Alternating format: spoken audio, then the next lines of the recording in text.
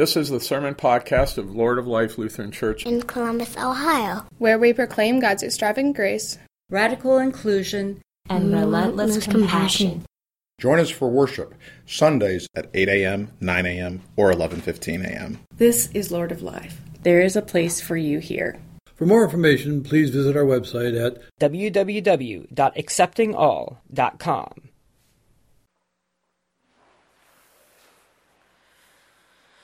The first reading today comes from the book of Isaiah. In the year that King Uzziah died, I saw the Lord sitting on a throne, high and lofty, and the hem of his robe filled the temple. Seraphs were in attendance above him. Each had 6 wings. With 2 they covered their faces, and with 2 they covered their feet, and with 2 they flew. And one called to another and said, Holy, holy, holy is the Lord of hosts. The whole earth is full of his glory. The pivots on the thresholds shook at the voices of those who called, and the house filled with smoke. And I said, Woe is me! I am lost, for I am a man of unclean lips, and I live among a people of unclean lips. Yet my eyes have seen the King, the Lord of hosts. Then one of the seraphs flew to me, holding a live coal that had been taken from the altar with a pair of tongs. The seraph touched my mouth with it and said, Now that this has touched your lips, your guilt has departed, and your sin is blotted out. Then I heard the voice of the Lord saying, Whom shall I send, and who will go for us? And I said, Here I am, send me. The second reading comes from 1 Corinthians. Now I would remind you, brothers and sisters, of the good news that I proclaimed to you, which you in turn received, in which also you stand, through which also you are being saved, if you hold firmly to the message that I proclaimed to you, unless you have come to believe in vain. For I handed on to you as of first importance what I in turn had received, that Christ died for our sins in accordance with the Scriptures, and that he was buried, and that he was raised on the 3rd day in accordance with the Scriptures, and that he appeared to Cephas, then to the 12. Then he appeared to more than 500 brothers and sisters at one time, most of whom are still alive, though some have died. Then he appeared to James, then to all the apostles. Last of all, as to one untimely born, he appeared also to me.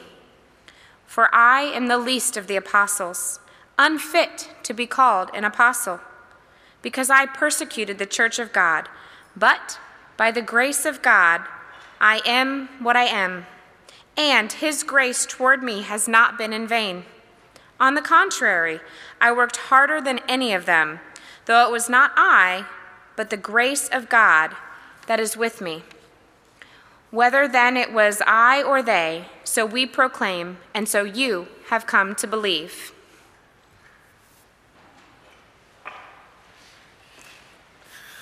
I invite you to please stand in recognition that our God comes to us in the proclaiming of the word. Today's gospel is taken from the 5th chapter of Luke. Once, while Jesus was standing beside the lake of Gennesaret, and the crowd was pressing in on him to hear the word of God, he saw 2 boats there at the shore of the lake. The fishermen had gone out of them and were washing their nets. He got into one of the boats, the one belonging to Simon, and asked him to put out a little way from the shore. Then he sat down and taught the crowds from the boat. When he had finished speaking, he said to Simon, "Put out into the deep water and let down your nets for a catch." Simon answered, "Master, we have worked all night, but have caught nothing. Yet if you say, I will let down the nets." When they had done this, they caught so many fish that their nets were beginning to break. So they signaled their partners in the other boat to come and help them. And they came and filled both boats so that they began to sink. But when Simon Peter saw it, he fell down at Jesus' knees, saying, "Go away from me, Lord, for I am a sinful man." For he and all who were with him were amazed at the catch of fish that they had taken. And so also were James and John, sons of Zebedee, who were partners with Simon. Then Jesus said to Simon, "Do not be afraid. From now on you will be catching people."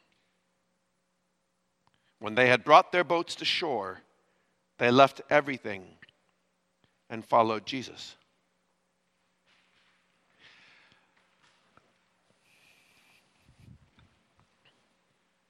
In that first reading that you heard,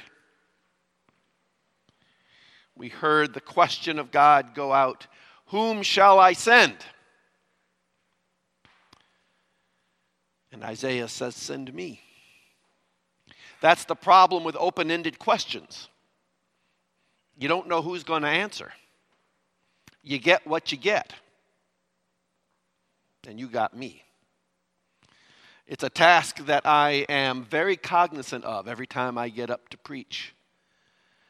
That you have entrusted me with the task. No, not the task. You have trusted the Holy Spirit to use me to speak the Word of God to you. And if you see me sit down after a sermon and close my eyes, I'm offering a little prayer just saying, "Please God, I hope a little bit of gospel went out today."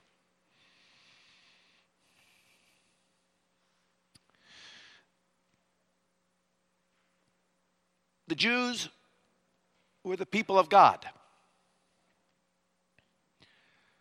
They traced their identity, their purpose back to the covenant made with Abraham, in which God said, "I will take your descendants, your offspring, and I will make of them a mighty nation. I will make of them an example people. I will bless them so that through them the rest of the world might be blessed." And they clung on to that identity, to their purpose, their identity as that chosen people. And they watched as God's promises were fulfilled. They did indeed proliferate and become a great people. They did indeed become a mighty nation. They did indeed come into possession of their own land. But as so often happens when all of our promises come true, all of our dreams become realities, as so often happens when we get comfortable, they started fighting with each other. You know, it's like when you go into those towns and you see First Lutheran, Second Lutheran, Third Lutheran. As soon as one church gets established, someone gets in a fight and they have to go start another one. So it seems like once the people became a nation, they started fighting with each other, until civil war broke out. And in that vulnerable state, they succumbed to first Assyria and then Babylon until the nation collapsed. The people were taken into exile. And we got what was called the diaspora. The people were dispersed to the four corners of the known world, to the four winds, like so much chaff.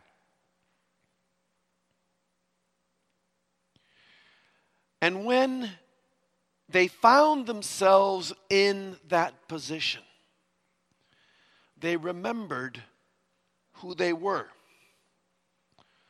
and what they were to become.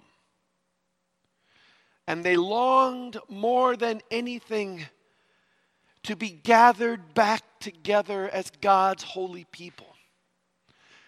They longed to be gathered home such that their image of what salvation would look like became that ingathering. Their image for what their Savior would look like, the chosen one, the anointed one, the Messiah. It became someone who would come and create this great highway for them to return home. Someone who would be a good shepherd, someone who would gather in these lost and scattered sheep. Someone who would make them one people again. And now this morning we hear the words of Jesus, this one that they are just beginning to wonder if maybe this person could be this Messiah. He speaks with authority. He does incredible things. Maybe this is the one to gather us in. Maybe this is the one to restore us to God's one holy people. And as if in response to that as yet unspoken question, Jesus says to Peter, let's go fishing. And we who are Peter's descendants, this far down the road, we're still going fishing. We've refined it to a science. We try to find just the right bait. We try to find just the right rod and reel, just the right fishing hole. And we go in search of our prey, the ever elusive millennials, those almost non-existent Gen Xers, and the greatest prey of all, young families with children, because they come with their own replacements.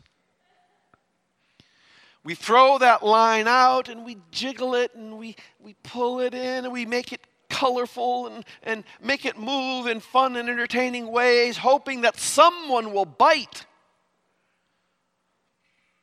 And if someone does, we reel them in and we congratulate ourselves on our technique, on our ability. We got another one.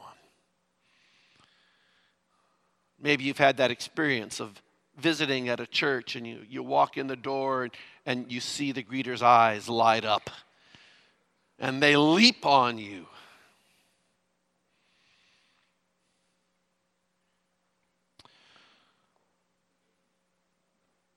But this Simon Peter, whom Jesus sends out to fish, isn't fishing with a rod and reel. He's a net fisherman. And Jesus tells him to go fish. And he says, I've been fishing all night and I haven't gotten anything. And there again, I sometimes get reminded of a lot of congregations today. They've been trying and trying and trying and trying to catch those elusive fish until they finally give up. They pull their nets out of the water, they dry them and set them aside. Say, let's go home and have dinner. To which Jesus says, get back in the boat. Go back out. Only this time go further. And let down your nets deeper. Peter says, I don't want to, but if you tell me to, I will. And so he goes out and he drops down those nets. Have any of you watched the Blue Planet series? I love that. I love seeing all that beautiful photography and all those strange beasties, especially the deep sea ones. That's where you get the really weird fish. There's one that has a transparent head, so it can look upward. You can see right through to its brain. I've known some people like that.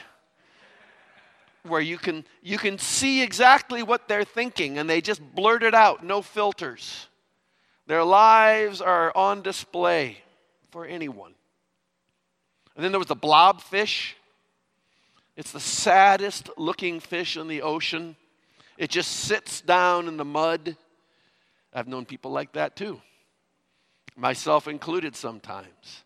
When depression makes it hard to get out of bed in the morning and you just want to sit in the mud. There's the anglerfish. Down in the darkness, it dangles out just a little bit of phosphorescent, trying to get those other fish in the dark to come near so it can swallow them whole. I've seen people like that too, who reach out to those in need and say, I can give you a little hope for just $19.99. Send your donations here. All of those bizarre fish that live down in the depths. Some of them frightening, some of them ugly, some of them just outright bizarre. And this is where Christ tells Peter to go fishing. Drop your nets down into the deep water. When you're fishing with a rod and reel, you can pick what you're fishing for. You can put the right kind of fly on the end. You can drop your line in just the right hole to try to get that trout, to try to get that salmon, to try to get that perch. But when you throw a net in, when you throw it wide and you sink it deep, you get what you get. And it's all pulled in. The people of Israel were looking for a Messiah to come and to call them back from the four corners of the earth so they could be one people again. But they didn't realize that God's net would be quite so broad or sink quite so deep. And God was not only gathering them in, but all of the others as well. All those weird fish, all those sad fish, all those violent fish, all those ones that perhaps we'd rather not be sitting next to. But maybe the problem isn't so much that we are too picky in who we go fishing for. Maybe the problem is more in that we don't realize that we're just as weird as the fish that we're hunting for. We're just as weird as those ones that we pull in our nets. Maybe that's why we need them. We need them to remind us that God's reach is broader, that God's nets go deeper, that God's net goes all the way down to the bottom after the crucifixion to drag through even hell and bring up those lost and scattered souls. Because it's only when the strangest, weirdest, most repulsive fish is brought in that we can finally have confidence that maybe we belong in this net too. That we finally can trust God that there's nothing in us that will result in us being thrown back. Peter sees this great haul of fish, and the first thing he does is he gets down and says, I'm not worthy. And Jesus says, yes, you are. In fact, I'm going to found my church on exactly that unworthiness. Remember what that feels like, because everyone else feels the same way. Now, go tell them that by God's grace, they belong here too. Go tell them that by God's grace, I am sending you out. Go tell them that by God's grace, This is who you are, and this is who you will be. You will be part of the one body of Christ. And in a bit we will come and gather around this table again and receive this meal and be reminded of that fact, that we belong here, that the net is broad enough to pull us in as well, and that Jesus doesn't sit on the shore telling us to go fishing. He's there in the boat with us. Amen.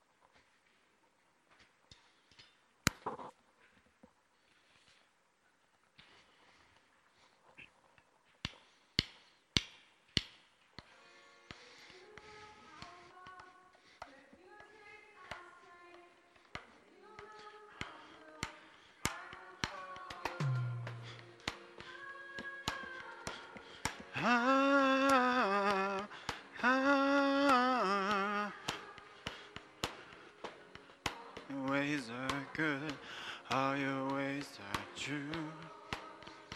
I will trust in you alone, higher than my side, high above my life. I will trust in you alone. You go, I'll go. Where you stay, I'll stay. When I'll move, I will follow. When you love, I'll love. How you serve, I'll serve. If this life I lose, I will follow you. Yeah, I will follow you. Yeah.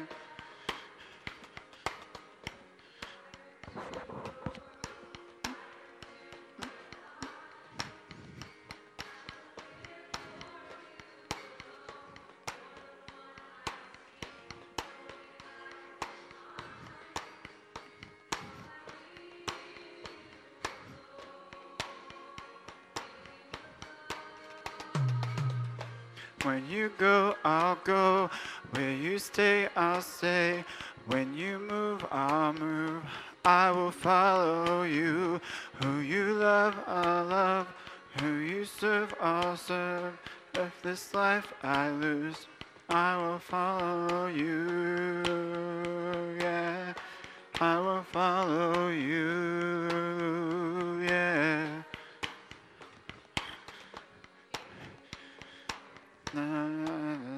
Everlasting, in you there's freedom for my soul. In you there's joy unending joy.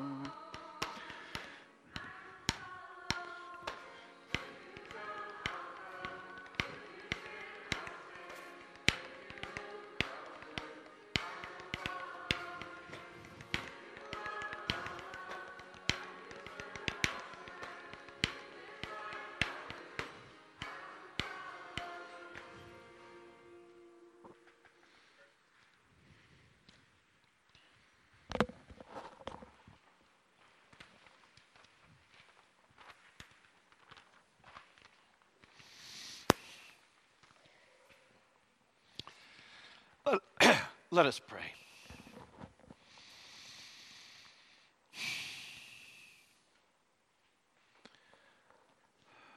Lord, we gather into this place, and when we allow our spirits to quiet and the eyes of our hearts to see, we perceive your Spirit filling up the space between us. Transform us by your presence, that we might glimpse your kingdom and be renewed in our desire for it.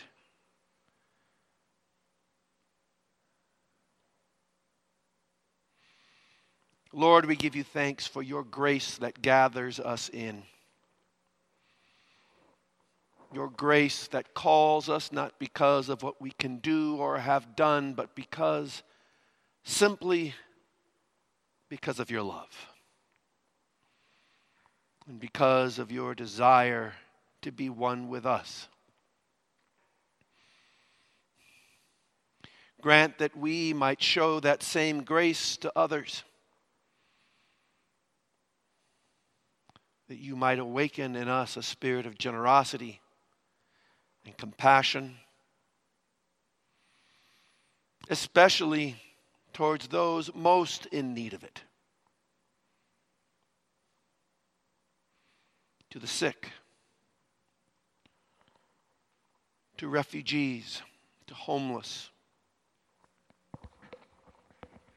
to the depressed, the hopeless, the hungry, those who are ashamed, those who are bitter,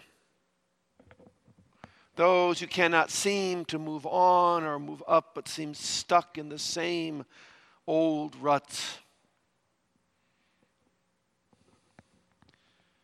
Your grace comes to us and to them speaking words of peace.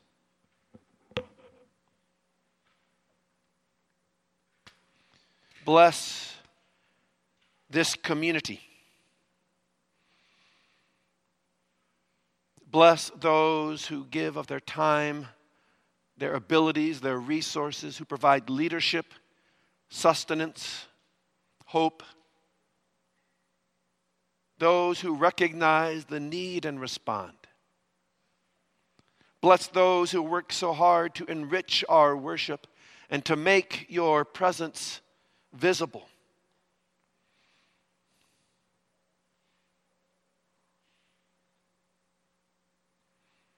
Bless us that we might be transformed by your Spirit, that we might be infused by your grace and feel your strength within us, your possibilities opening up before us, that we might be given the strength to make new beginnings, to take the next step, and to become what you are leading us to become. Bless those who are sick, weary, defeated. Bring healing to them. And send us, Lord, to be that healing. This we ask in your name. Amen.